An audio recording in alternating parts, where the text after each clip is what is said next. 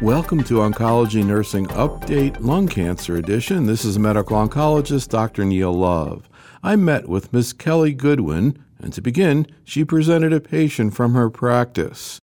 He was actually a very healthy, very active 64-year-old man. He was involved in an adult hockey league. He was playing hockey, coaching a couple times a week, and he developed some acute onset shortness of breath, and that took him to the emergency room. They did a CAT scan of his chest in the emergency room, and they found a 2-centimeter lung mass. So they completed the staging and saw that he actually had diffuse skeletal mets as well. He had a biopsy of one of his bone mets, which showed a lung adenocarcinoma that had an EGFR mutation, specifically the exon 19 deletion. And what was his smoking history? He was a light smoker. He smoked about a pack a day for a year and a half when he was in his teens. So he quit about 50 years before presentation. What was his family situation at the time he was diagnosed? He is married to a very supportive wife who actually provides all of his care now, and he has 2 adult children and 4 grandchildren, incredibly close to his family. He has his regular home as well as a vacation home in the Lakes region of New Hampshire, so very active with his family and friends, boating, exercising. What was his state of mind when he was diagnosed? He was absolutely shocked. He was shocked. His wife was shocked. He was feeling so well until that acute onset of shortness of breath. He had a hard time grappling with how long he could have been living with this disease. When he found out he had a mutation, he, like a lot of our patients, wonder if it's a genetic mutation, something that his children have to worry about. He was very concerned about that. I remember, frequent phone calls when he was due to come in for a clinic visit, wondering if he was allowed to fast, if he was allowed to take his other medications, what we would be doing at the visits. He was always very nervous about what a doctor's visit would entail because he was otherwise so healthy, he was never going to the doctor. It was a complete change of lifestyle for him. How did you explain to him, and how do you explain to patients in general what these EGFR mutations are? So I tried to explain to him that it's common in folks who have never smoked or have a light smoking history, that it is not something that he acquired from his family or that he would potentially pass on to his children. It was a unique mutation in his lung cancer that sort of turned his cancer on, and that we had very good therapies that could target that mutation and try and turn off his cancer for a while. That overall, when someone was diagnosed with metastatic lung cancer, we see this mutation as a favorable finding, that we have a targeted therapy that he would be eligible for that is generally better well tolerated than traditional chemotherapy. We think that having this mutation suggests that he might also respond better to traditional chemotherapies, and that in general, people with this mutation seem to do better for longer than patients diagnosed with metastatic lung cancer who don't have this mutation. So I know that like most patients in this situation, he received an oral tyrosine kinase inhibitor, and right now there are 2 used in the United States, erlotinib, which he received, and afatinib. What do you say to patients starting on these agents? So whenever we have a patient with newly diagnosed lung cancer, either a patient with a mutation or without a mutation, they get a dedicated chemotherapy or treatment teaching session, which is about a 40 to 45-minute session with the patient and their family. We go over kind of the rationale and the schedule for their treatment, any of the anticipated side effects. We give them some symptom management strategies and a list of the side effects that we want to be called for, or, tell a patient this is all brand new to you. It's very overwhelming. Don't go through this list and figure out what you should call me for and what you shouldn't call me for. I would prefer you to err on the side of caution if anything doesn't seem right and to call me. There's a big learning curve here. When someone comes in with a new EGFR mutation and we're starting them on first-line erlotinib, I will try and explain the EGFR mutation, how that sort of turns their cancer on. And by taking this oral drug once a day, we hope that we can effectively turn that growth signal off so that we can control the growth of their cancer, perhaps even shrink their cancer so that they can have improvement in the symptoms that they're experiencing from their cancer. That being said, the treatment, although it's oral, is not without side effects. I think people get very excited to know that they can take a pill at home and they assume it's going to be easier than coming in for traditional intravenous chemotherapy. And so we have to do a lot of teaching about the potential side effects, how severe the side effects can be, and knowing how to manage them at home or call. I review for EGFR inhibitors specifically, we'll go over the management of the rash and avoiding sun exposure, applying thick emollients for dry skin.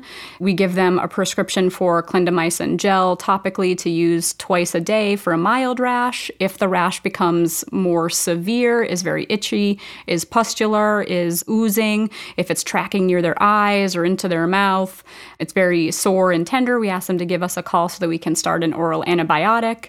Some patients require just a short course of the antibiotics, 10 days or so. Sometimes patients have a significant rash and will need to interrupt the dosing for a few days, let the rash calm down, and then start it at a reduced dose or continue suppressive oral antibiotics. I'll talk about mouth sores, so tenderness or dry mouth. Typically recommend that patients use baking soda or saltwater rinses 4 times a day to try and prevent some of the mouth sores or soothe the dryness or the burning. If they do have discomfort and it's interfering with eating and drinking, we will prescribe the Benadryl, Maalox, lidocaine mixture to soothe the mouth, either swish it around and spit it out or swish and swallow if they're getting a sore throat as well. Again, if that's interfering with their oral intake, sometimes we have to hold the dose for a few days. Then we'll talk about some nausea and vomiting. I'll give them prescriptions for some antiemetics to have on hand at home. We do spend a lot of time talking about how severe the diarrhea can be, and I review loperamide instructions and the importance of staying well hydrated.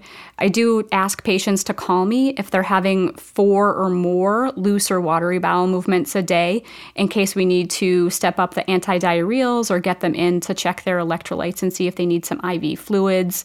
I will talk about heartburn and the use of antacids, which is fine as long as they're separating them from the erlotinib dose. I like a minimum of 4 hours apart. We do sometimes start folks on PPIs, and we would prefer that they take the PPI in the morning and the erlotinib at night or vice versa, so that they're not taking them too close. We talk about the fissuring of the fingertips or the paronychia, so keeping the hands very clean and dry, moisturizing. If the fissures are becoming tender, liquid Band-Aids or something to kind of close the fissures. Always monitoring for signs of an infection. Sometimes they need a topical steroid or they'll need an oral antibiotic and a dose interruption for that as well. We do talk about coming in about 2 weeks after they start their erlotinib so that we can check their labs, particularly their liver function tests. And then I also talk to them as well about calling me if they have a worsening cough or shortness of breath, because we worry about the risk of pneumonitis.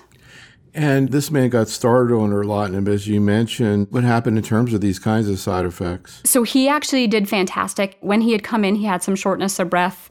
While we were waiting for the mutation status to come back, he started to complain of a little bit of back pain, bone discomfort, which all went away within weeks, really, of starting the erlotinib. His first set of restaging scans 2 months into treatment showed a dramatic response in his disease, and then he continued with stable disease for another 10 cycles. What about side effects from the erlotinib? So for side effects for erlotinib, he had a very faint rash, actually. He never required oral antibiotics or dose interruptions for the rash. He was religious about his limiting sun exposure, even though he was boating it up in the lakes. He did use the topical clindamycin. He had minimal mucositis, not interfering with his PO intake. So he was just doing the saltwater rinses. He did have some heartburn, and we started him on a PPI.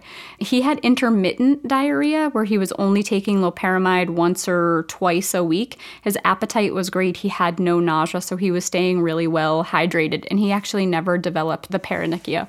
One thing I forgot to mention, too, that I will mention to patients sometimes is the eye symptoms, so the dry eyes or the abnormal growth of eyelashes, the conjunctivitis. He did have that a little bit towards the end of his treatment on the erlotinib, but that never required a dose interruption for him. And because he was enrolled in a clinical trial, he was frequently seeing an ophthalmologist. And, the growth of the eyelash is kind of a weird thing. I'm not sure where else you see that. Did he actually have that? And what do you do about it? He did have a few ingrown eyelashes that were causing a lot of itching and discomfort. And because he was on the clinical trial, he was at regular intervals seeing an ophthalmologist who would just pull them. So he's still motoring on now 2.5 years later, like many patients with metastatic disease and EGFR mutations. He's gotten a variety of treatments. What about the issue of supportive care for him and his family? Your center, headed by Dr. Jennifer Temmel, did a landmark trial that demonstrated the value of early, at diagnosis in fact, palliative care. How's this research going? So we have a clinical trial actually randomizing patients who are newly diagnosed with metastatic lung cancer within the first 8 weeks of their diagnosis to either an early intervention palliative care versus standard of care. So just having folks meet the palliative care team sort of when the medical oncology team is having a hard time managing symptoms or when we're thinking that someone's getting near the end of life. This man did enroll in that study, but he was randomized to the standard of care arm. So he did not meet palliative care early on in his diagnosis. What is it that the palliative care team is bringing to these patients in the beginning that you think is valuable? I think early on they are helping patients with coping skills and to help them sort of set a new baseline with their cancer and to help them understand that they still have control over their lives and over their symptoms, that they can advocate for themselves. Early on, they're helpful in talking to them about their family dynamics and how the family can support each other. They can talk to them about the symptoms that might occur down the line, sort of help prepare them for that when it occurs so they're not as surprised and so that they have resources in place to manage them. I think they also, by continuing the discussion about the importance of quality of life and managing symptoms, it helps to give our patients some control over the decision about how the end of their life looks. I think that patients want to do what their doctor recommends. And if your doctor is always recommending chemotherapy and talking about the next step, then you feel inclined to continue treatment. And if you start the discussion early that at some point we're going to come to a time when the chemotherapy has the potential to do more harm than good and may in fact shorten your life if you are too sick to tolerate the chemotherapy and the side effects from chemotherapy. And at that time, you need to tell us, I'm going to want to stop. I'm going to want to spend more time with my family. I'm going to optimize. I want to improve the quality of life in whatever limited time I have left, and I want you to tell me when you don't think this chemotherapy is going to work anymore. So looking back on this man's course, first in terms of the earlier part of it, in the first year or so when he was responding at all, what was your assessment in terms of his coping and what his key coping strategies were? I think for this gentleman, he had a very supportive family, a very supportive group of friends. Although he would be tired from his treatment and had sort of not been able to play hockey, they were still involving him in all of their tournaments and he was traveling with the team. And so to continue some sort of normalcy there was very important.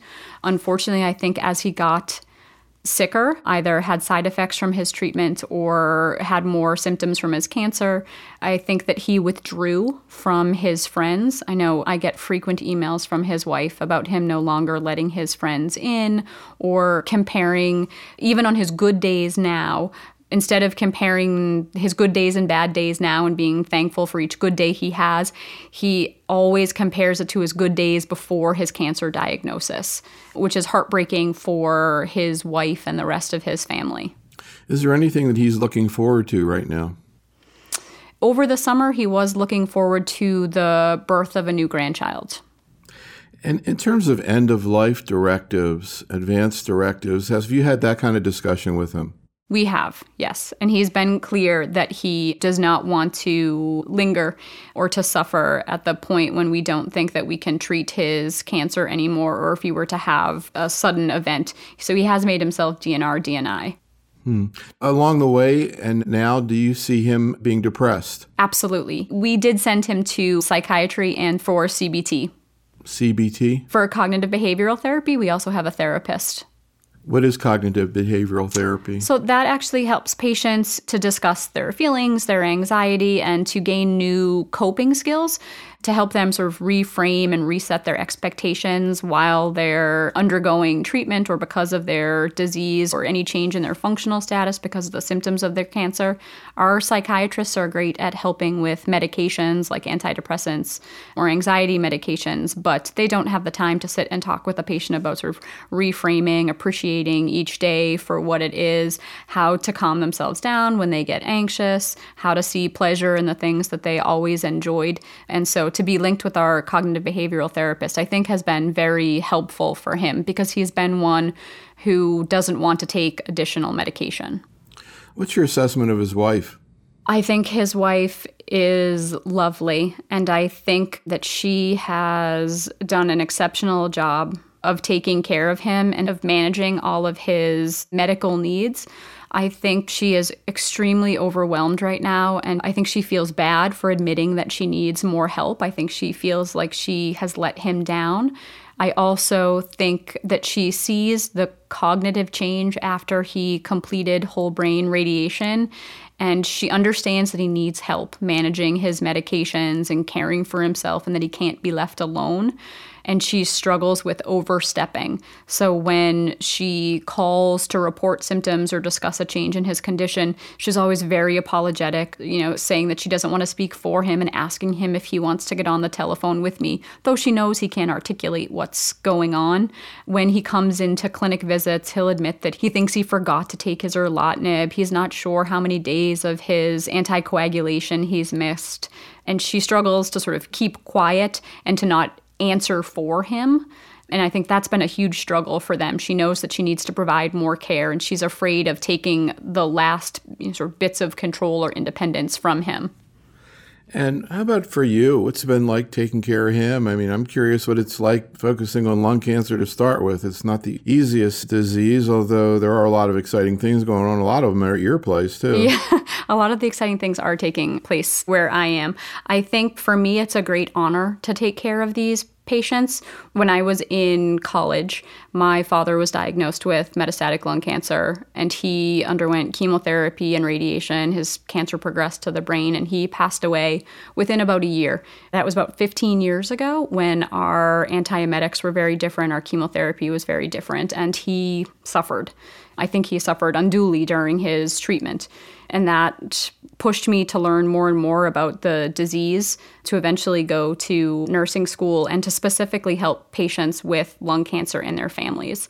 I don't talk to my patients frequently about my personal experience, but I do think that it helps me to understand the family dynamic and to know that cancer is not just a disease affecting the patient, but the entire family.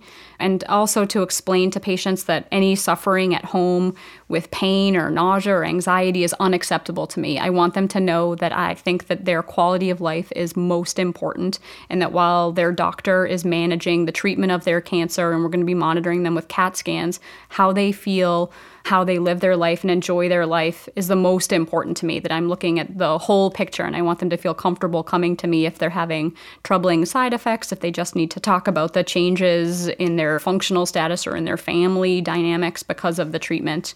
I think it's challenging to take care of patients when you know that the majority of your patients are going to pass away. And so to be able to help them do that with dignity, to answer their questions and their families' questions, to help prepare them for what is going to happen, to let them know that you're on their side, that you're listening to them, is important. Anything that you observed, I don't know how much you might have gotten involved with the people taking care of your father, but any people or experiences you had that were particularly positive or negative? I met my father's radiation oncologist, and I thought he was wonderful. He explained things in terms that we could all understand. He asked my father about his work and his family as frequently as he asked him about his symptoms, and I think that that's important, that people know that they're not just their disease. Another provider didn't have the best bedside manner, and I'll always remember how uncomfortable he was delivering bad news and how that left my parents very confused. Before we kind of get back into the science, also curious about burnout. And we have an annual symposium every year at ONS, and we always get into this in terms of what you yourself do to take care of yourself. Burnout is huge, particularly now. I'm not sure if this is a good idea. I share my email address with my patients, and so they can get me really 24 hours a day, 7 days a week, even when I'm on vacation. So I feel burnt out by the end of the week, and sometimes over the weekend. I would say I spend time with my family and with my friends. I watch a lot of football. My fantasy team is struggling this season, but I try to take vacations.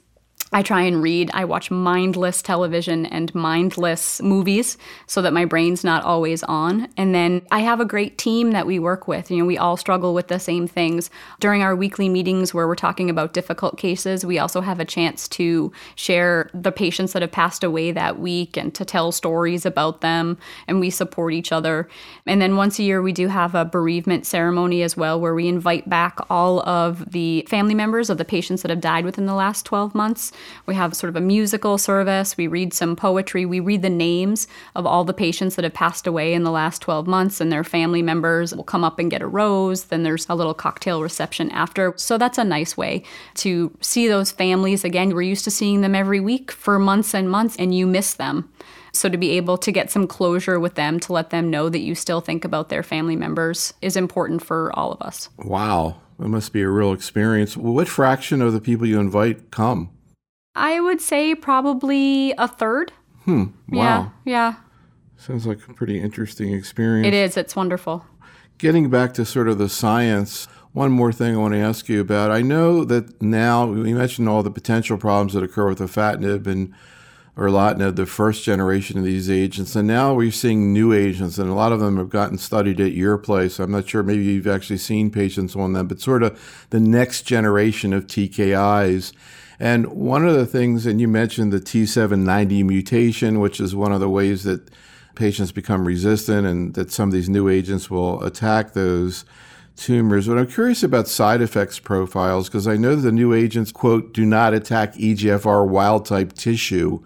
So I'm curious what they actually experience. Did they get the diarrhea and the rash? So we have clinical trials for 2 third-generation drugs. We have CO1686, and we have an AZD compound, AZD9291. They have very different side effects than the traditional, first-generation, second-generation EGFR inhibitors. CO1686, we have, I would say, more experience with. We do not tend to have rash or diarrhea. The main side effects with that compound, I would say, are fatigue, anorexia. We've seen some QTc prolongation, and we've seen some problems with hyperglycemia. And people have actually been admitted with glucoses in the 800s. So there's lots of teaching patients about the signs and symptoms of hyperglycemia when they first start therapy. We're actually starting all of our patients on metformin at bedtime.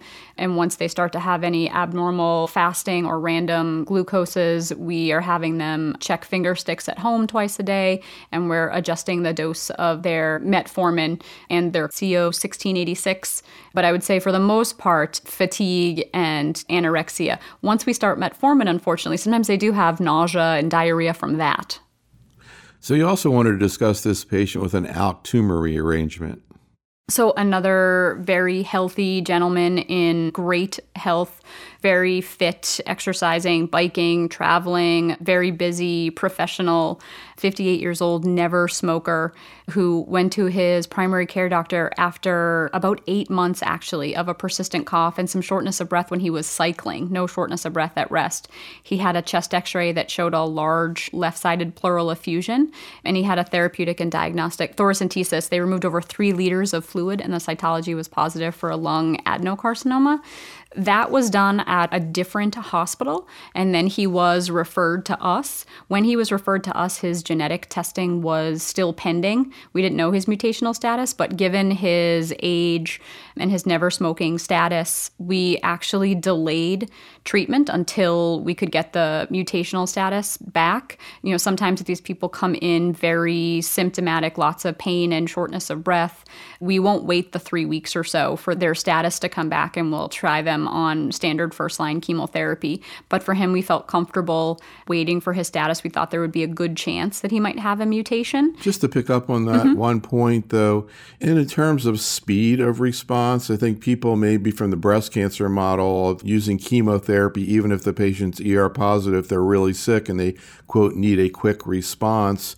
What about in lung cancer? If you know that a patient has a mutation, again, whether it's EGFR or ALK, they're sick, they need a response, are you still going to go with the targeted treatment or chemotherapy in that situation? The targeted treatment.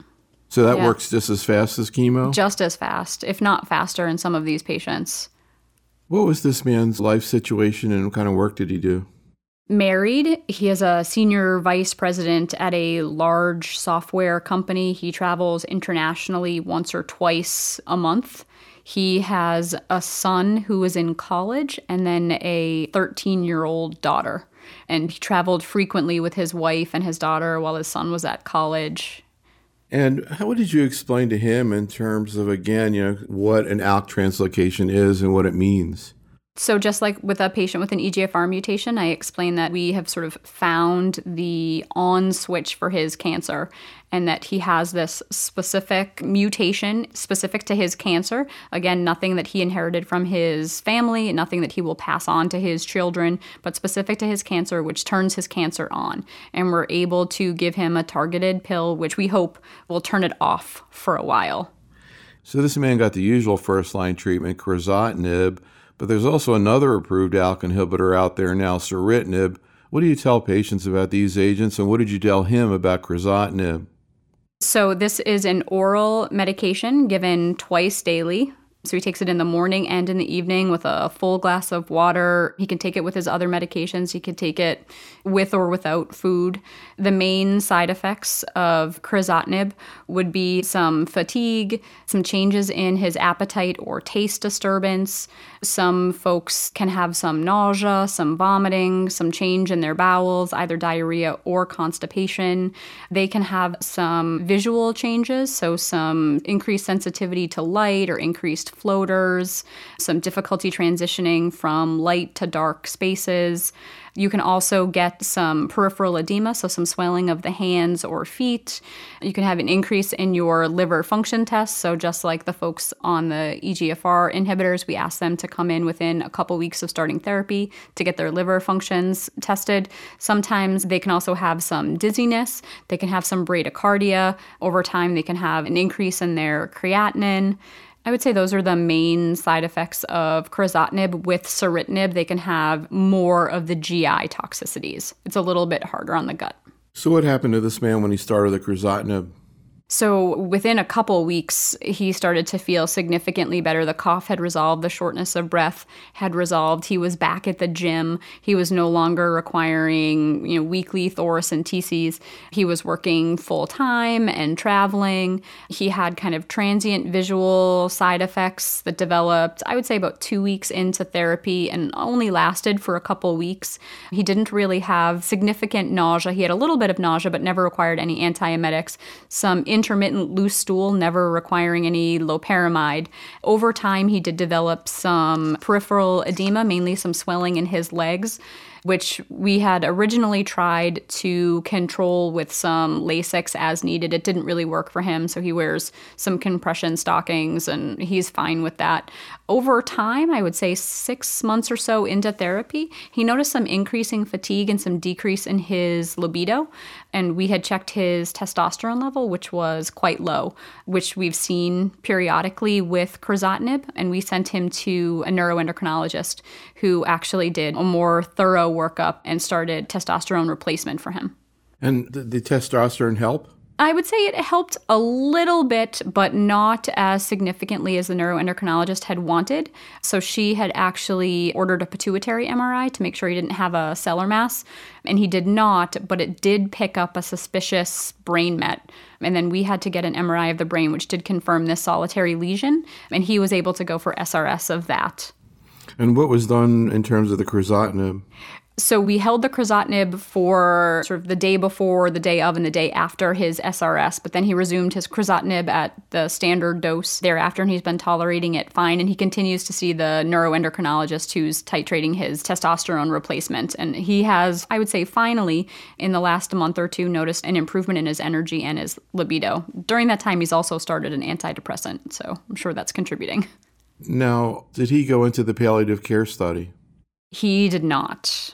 He was so shocked by his diagnosis, I think, that he wanted to minimize the number of people that he met and the number of visits to the cancer center. You know, folks who are enrolled in that study, if they're randomized to the early palliative care arm, it doesn't require any additional visits. The palliative care providers see them when they're there for their regular medical oncology appointments, and they'll see them while they're upstairs in our infusion unit. So it really doesn't delay the day. It's no additional visits to the hospital. But I think he was so overwhelmed in the beginning, he couldn't think of another provider, and he didn't want to think about his illness any more than he absolutely had to. During that time, what were you doing to try to help him? With his coping, you mean? Yeah. So there's another patient that we spent a lot of time on email back and forth talking about what were anticipated side effects of the treatment, what were completely normal emotions to be experiencing when you're confronted with a diagnosis that you didn't expect. You know, he spent a lot of time focusing on the fact that he never smoked, that he always lived a healthy lifestyle. He couldn't believe that this happened to him. Why did this happen to him? And so to just, to affirm that he didn't ask for this, that he wasn't being punished with this diagnosis, that bad things happen to good people, and that we would do everything we could to keep a close eye on him, to make sure that he was getting the most aggressive treatment, that we were helping him to maintain the best quality of life, to spend good time with his daughter. It was very hard to hear him talk about potentially not being around to watch his daughter graduate from high school or to walk her down the aisle. And I think he just needed to share those feelings. He does have a very supportive wife. She came to the clinic visits early on, and then I think he started to come when he had a break in his day at work, and so she wasn't coming to visits thereafter once kind of the routine had been established. I'm not sure if he also withdrew from her at home. It sounds a little bit like he did. I would get emails from her that he was less talkative at home and that he wasn't sharing side effects. She would email us that his edema was getting worse, but she didn't want us to tell him that we heard this from her. Could we reach out to him without letting him know that she had contacted us first to just check in on how he was doing? So I know that that was hard for her. So just to be the person that he could talk to about his physical symptoms and his emotional well-being, to try and take that off his wife, to normalize everything that he was feeling, I think that's important. Any comments about the issue of patients, particularly patients with situations that are not curable like this man, where there are minor children involved? Here, there was a 13-year-old. I'm sure you have patients with children of all ages. How do you assess these children, and how do you try to help them? So we talk a lot about how they're going to explain their illness to their children, how to set the expectation for how they're going to feel around the time of chemotherapy. We invite them to bring their children to their visits if the children want to see what's going on. There's plenty of space for them to sit in the infusion room during the treatment, or to go to our cancer center resource room where they can, do puzzles or play on the computer, but know that mommy or daddy is being taken care of next door and it's not a scary place. We make a point of talking about their kids at every visit so that they know that their family is just as important as taking care of their physical ailments. And then we have a wonderful resource where I work. We have a PACT program for parenting at a challenging time, is what it stands for. And there are psychologists and social workers. So we can refer, after we've spoken to a patient with young children, we can refer them to the PACT program. The PACT program will reach out to them. They'll do telephone calls or visits. They'll go over how to explain their diagnosis and their prognosis with their children. They'll follow up with them frequently. And they're particularly great at being available at major treatment decision times. So we can reach out to them when someone has a scan review coming up, or there's been a change in their status and we're considering stopping anti-cancer therapy. What's your assessment of his 13-year-old?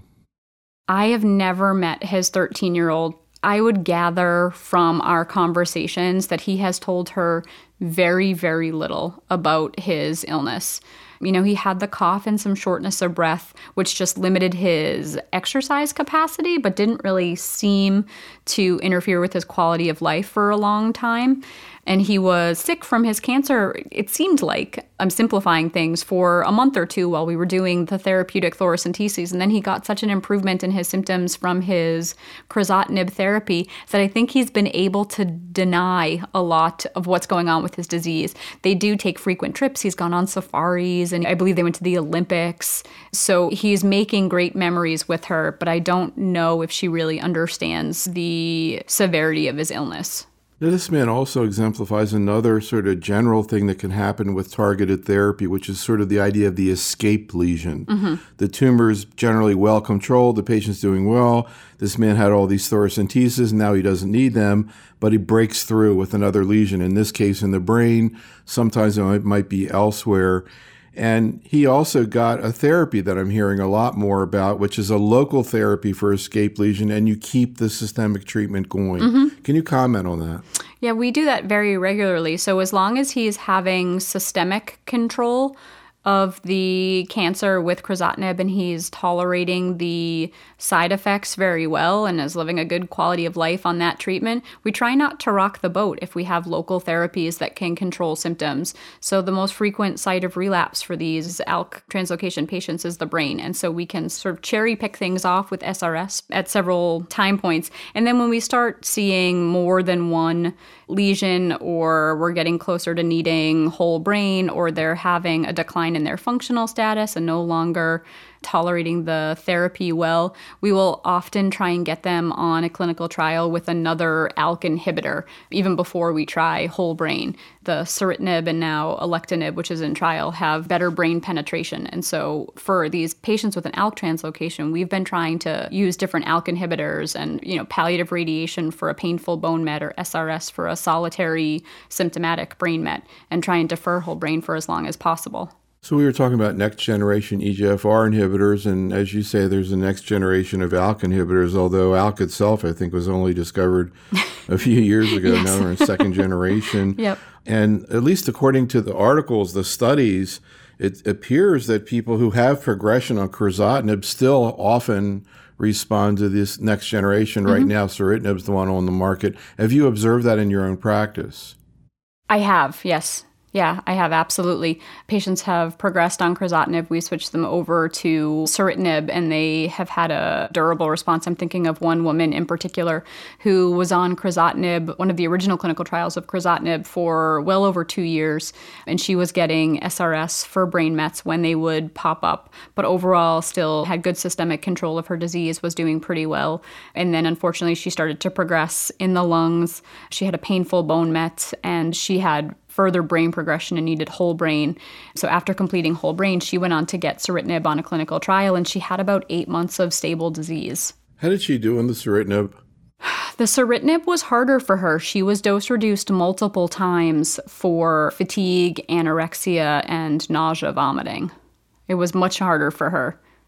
And are you thinking that maybe ceritinib's in this man's future? I think it might be. We try and get as much out of each therapy as we can. So we'll continue with the crizotinib as long as we can. And then I think we would try and switch him over to something like ceritinib, or if there's a spot available on an alectinib study, another one of those agents before we explore traditional chemotherapy for him.